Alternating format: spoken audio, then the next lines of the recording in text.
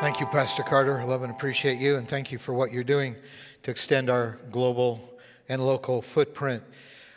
We are going to, as we did a couple of weeks ago, we're going to bring God's Word first in a message and then use our worship, our sung worship time to respond. We're going to sing some great Hunger for God songs and everything. And there's another design to our madness today, and that is as soon as I'm done this sermon, I got to run to the airport because I'm heading for India, and I just want to ask your prayer. I'll just be in India for 3 days. I'll be speaking at and consulting at the Global Live Dead conference there with global leaders from around the world, and that's with Assemblies of God World Missions. So I appreciate your prayer. Got a long way to go. Like to come back, not anything else but in one piece. Hallelujah. So thank you. You get my drift.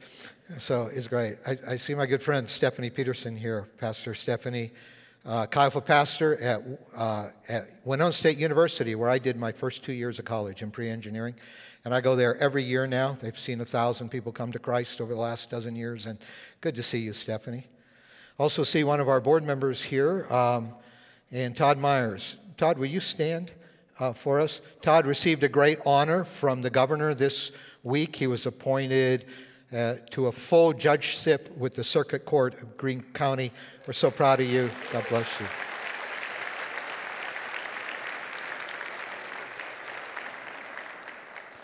Now would all of you stand with me for the reading of God's Word. I'm finishing a short series on hardship and faith. Hardship's a language every one of us understand. And faith, I hope, is a growing reality in all of our lives, not necessarily to exempt us from hardship, but to shape us. And in this post-pandemic world, I think we understand loneliness more than we ever have before. And even statistics just before the pandemic hit indicated that, especially among millennials, loneliness had skyrocketed. That somehow the social media generation has experienced loneliness in ways our culture has never seen before. And it is an issue that every one of us struggle with, including the Apostle Paul. So would you follow along as I read? I'm going to read the section that we're going to be studying in its totality. It's from 2 Timothy chapter 4. And these are some of the last words that we have from the Apostle Paul. Of all the scriptures he wrote in the New Testament, we're within a paragraph or two of the last things that are recorded from the Apostle Paul. And he's writing to Timothy, his son in the faith, who at this point is in Ephesus on assignment from Paul. And Paul's in a prison in Rome. In verse 9, he says to Timothy, "Do your best to come to me quickly. For Demas, because he loved this world, has deserted me and gone to Thessalonica." If you're a Star Wars fan, you would say Demas was seduced by the dark side. Crescens has gone to Galatia and Titus to Dalmatia. Only Luke's with me. So get Mark and bring him with you because he's helpful to me in my ministry. And I sent Tychicus to Ephesus, where Timothy is at that moment. And when you come, Timothy, will you bring the cloak that I left with Carpus at Troas and bring my scrolls, especially the parchments? Then we have Alexander. Alexander, the metal worker, did me a great deal of harm. The Lord will repay him for what he has done. My paraphrase of that verse is, God's going to get him. You too should be on your guard against him because he strongly opposed our message. And then verse 16, if this wasn't enough. At my first defense, this would have been his preliminary trial in Rome. At my first defense, no one came to my support. But everybody deserted me. May it not be held against them. That's a little more gracious than God's going to get them, but may it not be held against them. So sometimes we say amen, sometimes we say ouch. This is a very painful paragraph.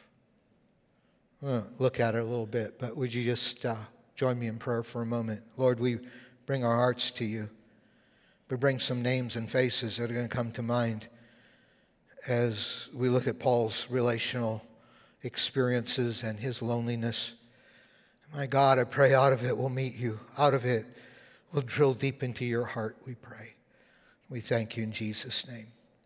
Amen. You may be seated. I'm going to list 4 words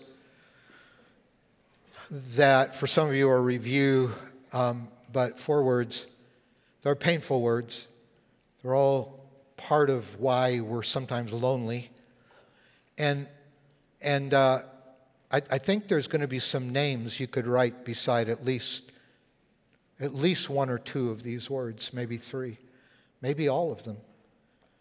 And so that's why I wanted to start with a little prayer. It gets painful looking at some of these subjects, but Paul starts with that wonderfully bad word, rejection. Rejection. That's where we started, verse 9. We're wired for acceptance. That's part of what makes peer pressure so strong. I mean, we really want to be accepted by our tribe, by our peers, by our friends. And we hate rejection. Yet some of us are just wired with a rejection mentality, like we self-destruct relationships because in the end somehow we have to end up rejected. And others of us, for fear of rejection, we'll go to extremes we shouldn't go to avoid it. It's rejection. Here's Paul's experience with rejection. After saying to Timothy, do your best to come to me quickly, then he explains why he'd say quickly. For Demas, because he loved this world, has deserted me. Now you'll actually find Demas in other books of the Bible in the New Testament, because Demas was a part of Paul's traveling team. He was a part of Paul's ministry team. And he was one of the faithful guys. He was in the inner circle right there with Timothy and some others. And he said, Demas, his faith ended up deconstructing and he deconverted. Something about the pull of the world and both its pleasures and its safety compared to what we're doing just seduced him and drew him back into the world. And he uses the word deserted. He's deserted me.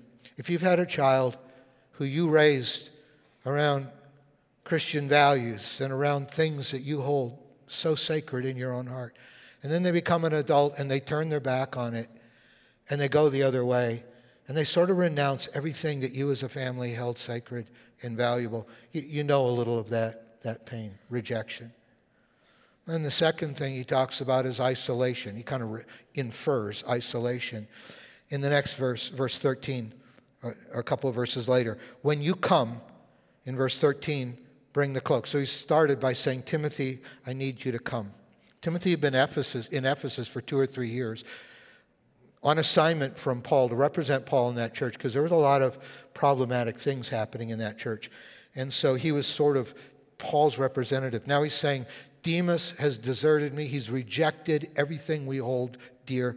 And so, Timothy, I need you to come. And when you come, will you bring the cloak that I left with Carpus at Troas and my scrolls, especially the parchment? And this reminds us that Paul was in isolation right now. Isolation. He was in prison. It seemed like he had gotten out of prison after Acts 28, the end of the book of Acts, where he's under house arrest. Now, it's a few years later, and he's back in prison. And this time, it's probably in the infamous Mamertine prison in Rome. Incredibly difficult, harsh conditions. And a few verses later, we find out that winter is approaching. And so he's probably half starving in this prison, plus to be starving and to be cold at the same time are terrible experiences. And so he said, will you bring my cloak and my scrolls? He was not listening to the screams of prisoners being tortured. He had nothing to occupy his mind. And he talks about the parchment. So some of these may be the scripture. He just wanted to read God's word. Or he needed something for his mind. And it could have been, the parchments may have included some legal documents. And he would need them in his trial. So Timothy, would you bring these? You put all that together and you realize that Paul's isolated. He doesn't have access to reading material. He doesn't have access to enough clothes to keep him warm. He is isolated. He is in prison. And we all understood isolation, right, during the COVID time, and it just magnified loneliness. I mean, we have hundreds of people watching on live stream right now, and for some, it's been, for some, for very understandable reasons, it's been 2.5 years since you've been able to sit in a service like this and just be with people, and the loneliness just gets deep and aching, although you feel like you can't change the situations of your isolation because of health or your working schedule or whatever it is. I mean, to be isolated, to be alone, we all got a taste of that the last couple of years. And then betrayal. If it's not rejection, if it's not isolation, deepening Paul's loneliness that makes him say to Timothy, come quickly. I just need you here. It's betrayal. And so in verse 14, the next verse, he says, Alexander the metal worker did me a great deal of harm. We don't know which Alexander there is. There's a few in the history of the New Testament in the Bible, but Alexander was a pretty common name. We're not sure who this was. He was a metal worker. Possibly he was an idol. He made idols. And when Paul would preach the gospel and people would come to Christ, they'd renounce their idols. They'd put guys like this out of business. We don't know.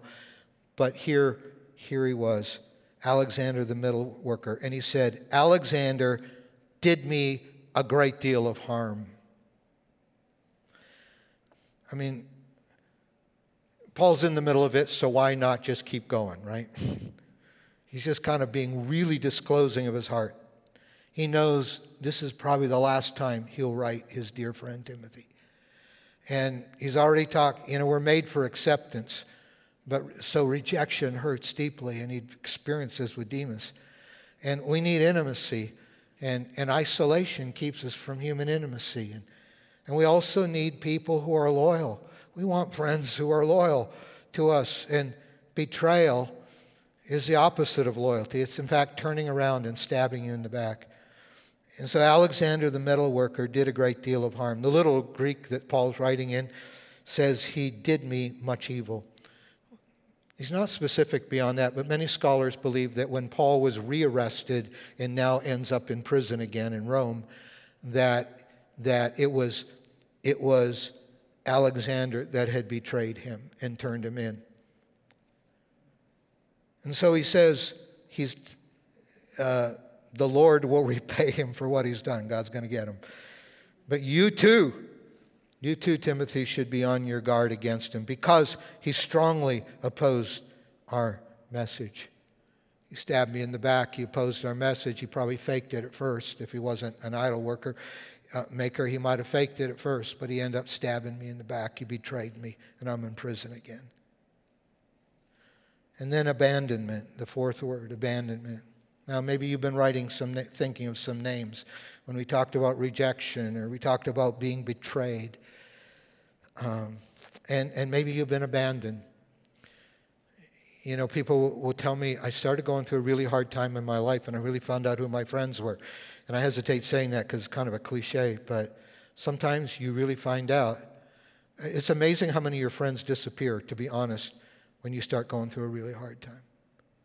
On the other hand, it's kind of interesting who is really there for you that you wouldn't have expected. But abandonment. And look what Paul says next while he's at it.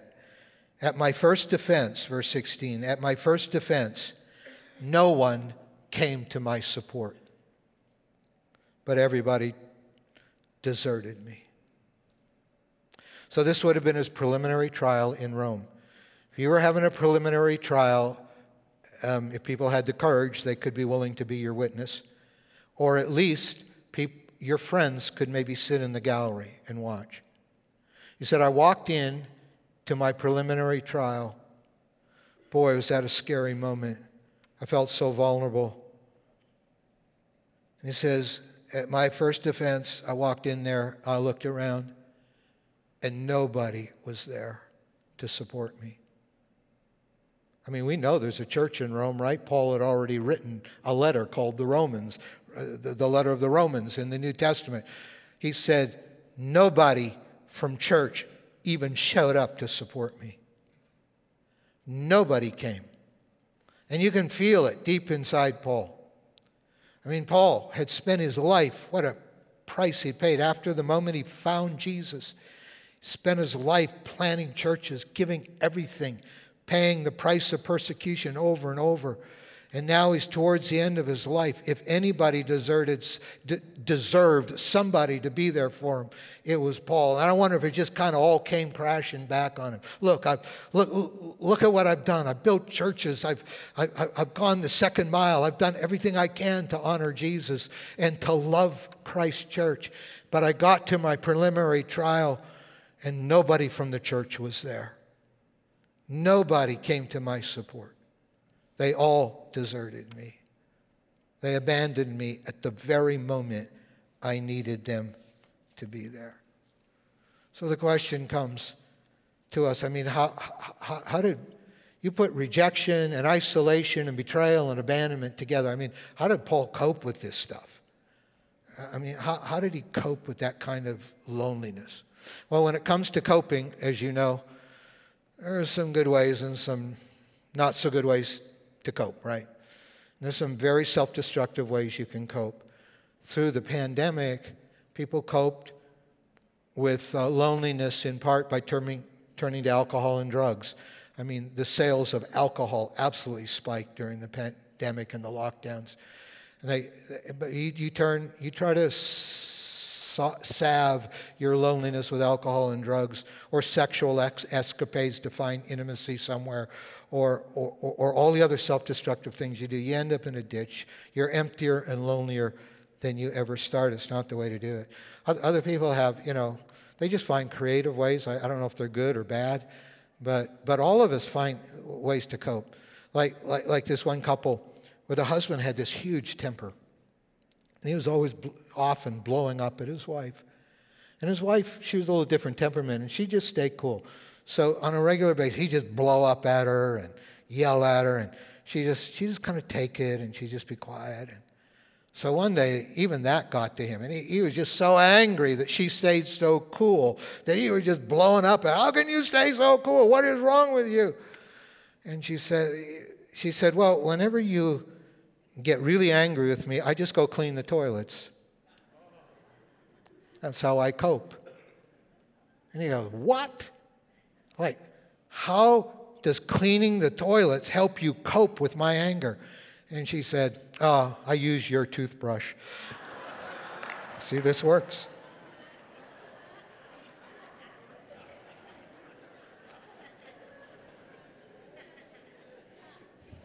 Don't try that at home, by the way. But I love the healthy ways in which we can cope with loneliness. Loneliness, you can't just rebuke it. You can find the heart of Jesus, though. And there's a pathway there. But here's where Paul started. He valued the trusted friends that he still had. Sometimes our pain, when we're really rejected, it makes us want to pull back. Sometimes we don't even want to risk this anymore. But he valued the trusted friends that he still had. That's why he'd say to Timothy, do your best to come to me quickly. Please, Timothy, come on.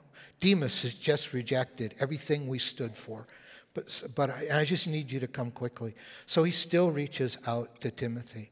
Is there any guarantee that Timothy wouldn't do the same thing Demas did? No. In fact, that might be part of why he wrote this second letter to Timothy. There's no guarantee.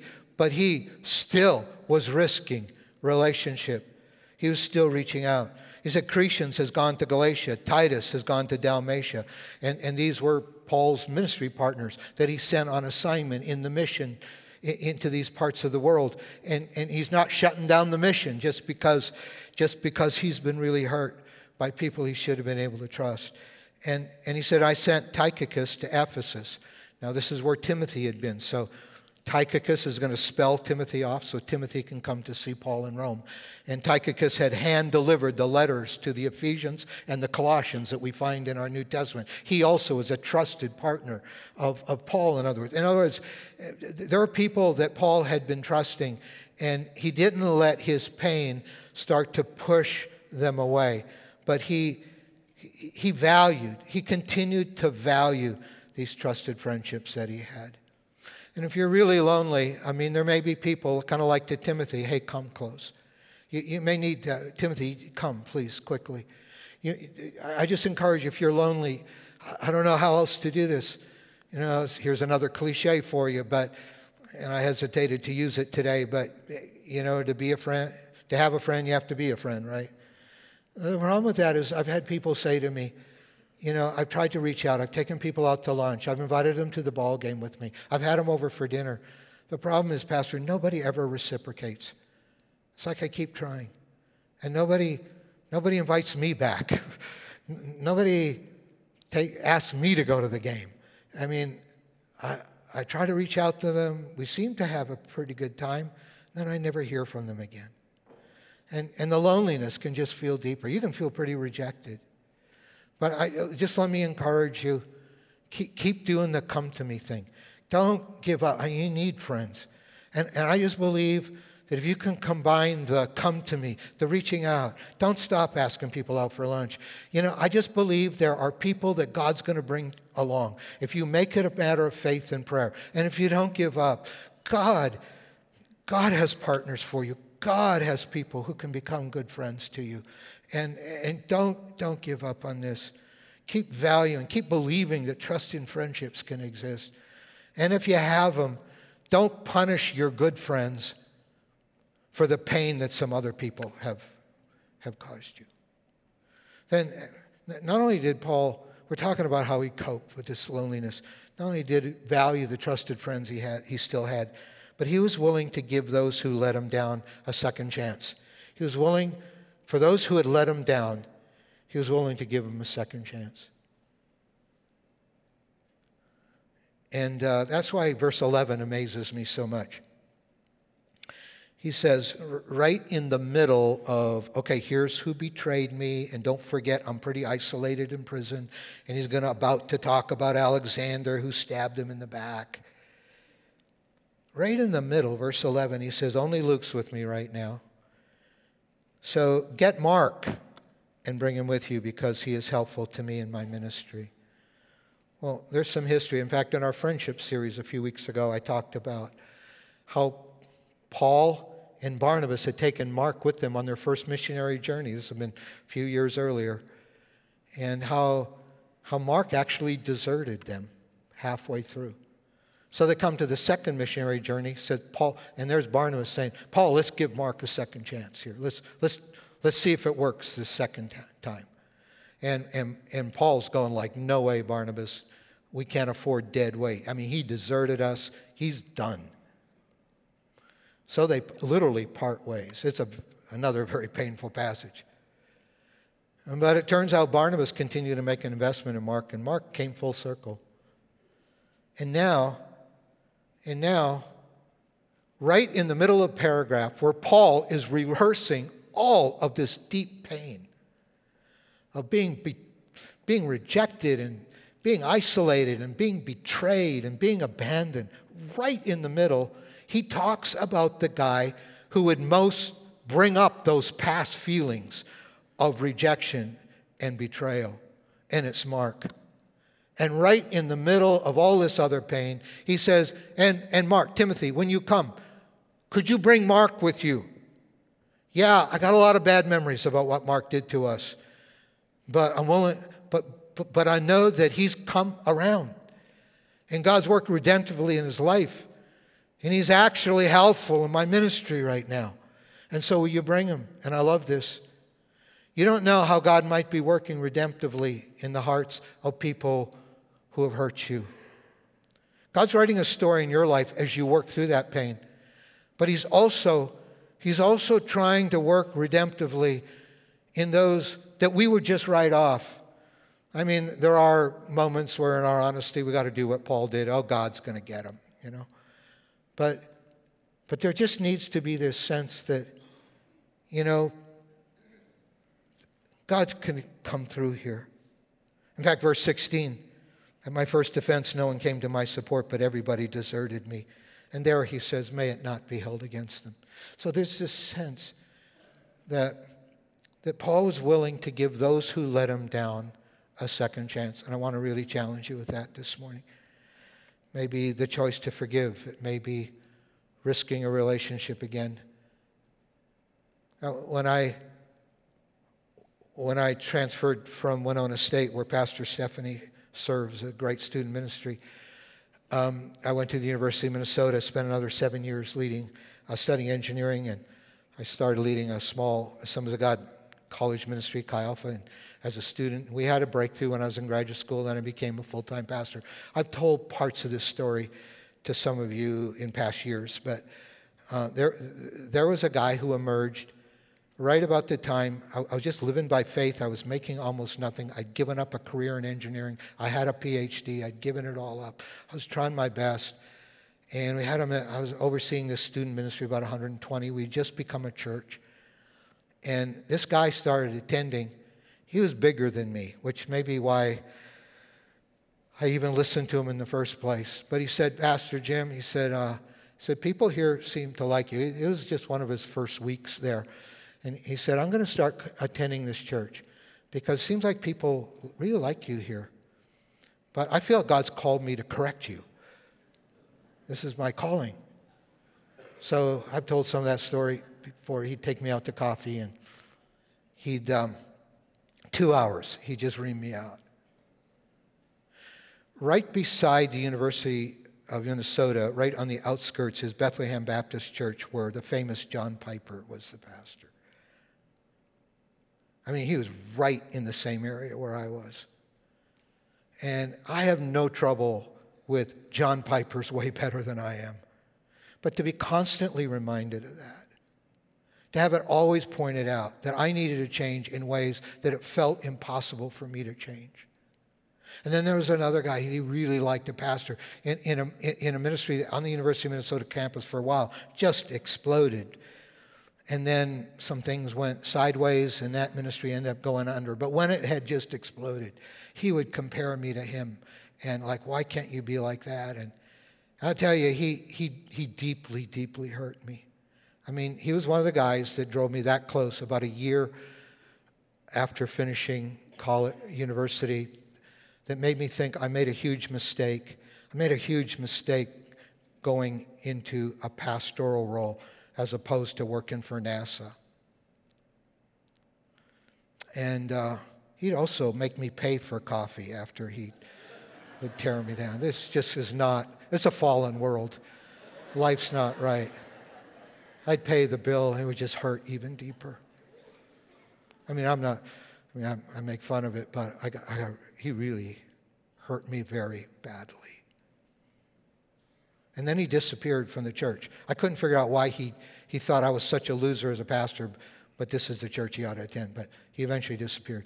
Finally, during a worship service, I was sitting in the front row at our university church. We'd about doubled in size, and it was 2 years later, and I felt something just like spiritual warfare. I was sitting in the front row. And sure enough, I get up, and he's taller than everybody else. And people are standing at the end of worship. I was going to lead in prayer. I look over there, and there he is. Hadn't seen him in 2 years. It's like a shock went through me. And so I did the pastoral thing and avoided him at the end of the service. I did not talk to him. We have ways. In fact, right at the end of this sermon, I'm getting late here. I got to run to the airport. So I'm not avoiding any of you, but just for the record, I'm about to miss a plane if I don't shut this down very quickly. And so I avoided him, but my phone rang the next day. Sure enough, he came. But he was kind of a different person and kind of very broken. He needed a pastor. And the long of it is I ended up kneeling down beside him in my office, my arm around him and praying for him. And he never asked my forgiveness. He had no clue. And I was sitting there thinking, he should at least do that. He was just broken. And he started coming to the church again, but he was like a different person. His attitude was wonderful. You know, I wonder if God might not be working redemptively in some of the people who really hurt us. And I felt like I crossed an important pivot point.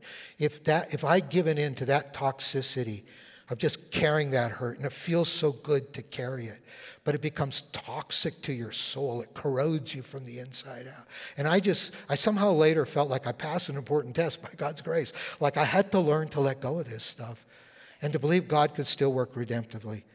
So just a few years ago, he befriended me on Facebook. I hadn't talked to him in 25 years. And he said, Pastor Jim, remember that university church we had? I've never found a better church since than what we had together.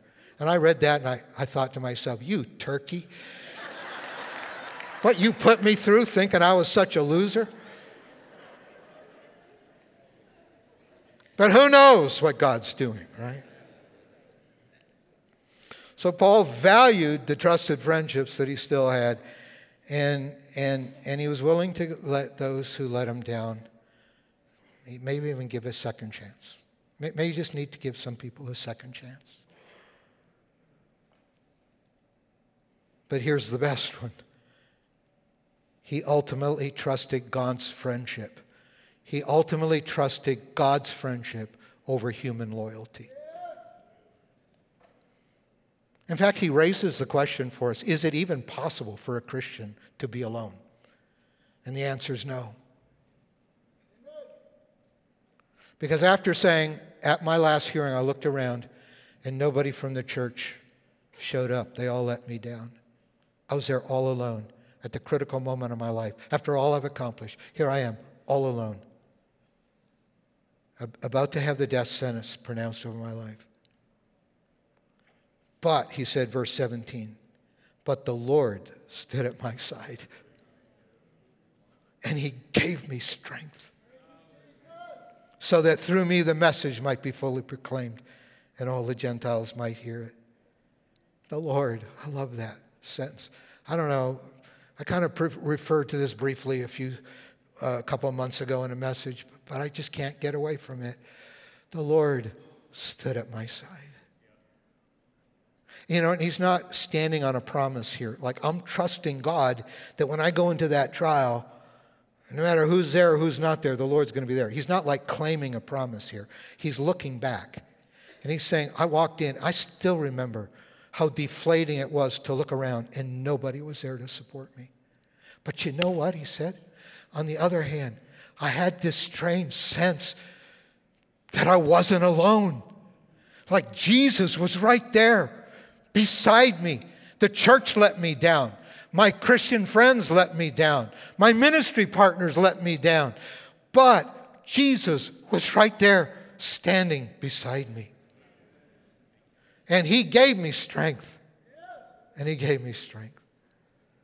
I remember back times, not just the one I described, but other times. I've had a number of times people pretty deeply hurt me, or I've been pretty disappointed they didn't come through like I hoped. But I especially found, especially when I've experienced rejection and things, I go back and like the pain no longer controls me. He does heal. I sort of recall the pain, but it doesn't control me anymore. I don't think that's freedom, where, it's not like he erases your memory necessarily. You can remember you got hurt, but that pain isn't a controlling thing anymore. But the other thing I often remember, trying to learn these relational things, growing up, I just remember times of some of my deepest intimacy with Jesus. I remember really being rejected by somebody at one point, and I was just pacing in my office, and I was just going after God's heart, and I was just praying and saying, God, you're everything to me. You're all I have. And it's like that loneliness drives you into the heart of Jesus. That loneliness drives you into the experience of indeed only having him standing beside you and yet giving you strength. So here's how Selwyn Hughes put it. It is in times of deepest loneliness, when there is no one there but God, that we learn to know him most fully. In periods of loneliness, the Master draws us into his presence, so that later, when we speak to others, they sense we are speaking to them from holy ground. It's in the valley of loneliness that God's presence becomes more important, more precious, more powerful, more real than anything else. I love the presence of God. The presence of God has carried me and many of you through the darkest times in your lives. And you can scream, why did you even let me get hurt by this person? But God just says, I'm here. I'm standing by your side. And I want to give you strength as you bore deep into my heart and learn intimacy with me. Hallelujah. Will you stand with me?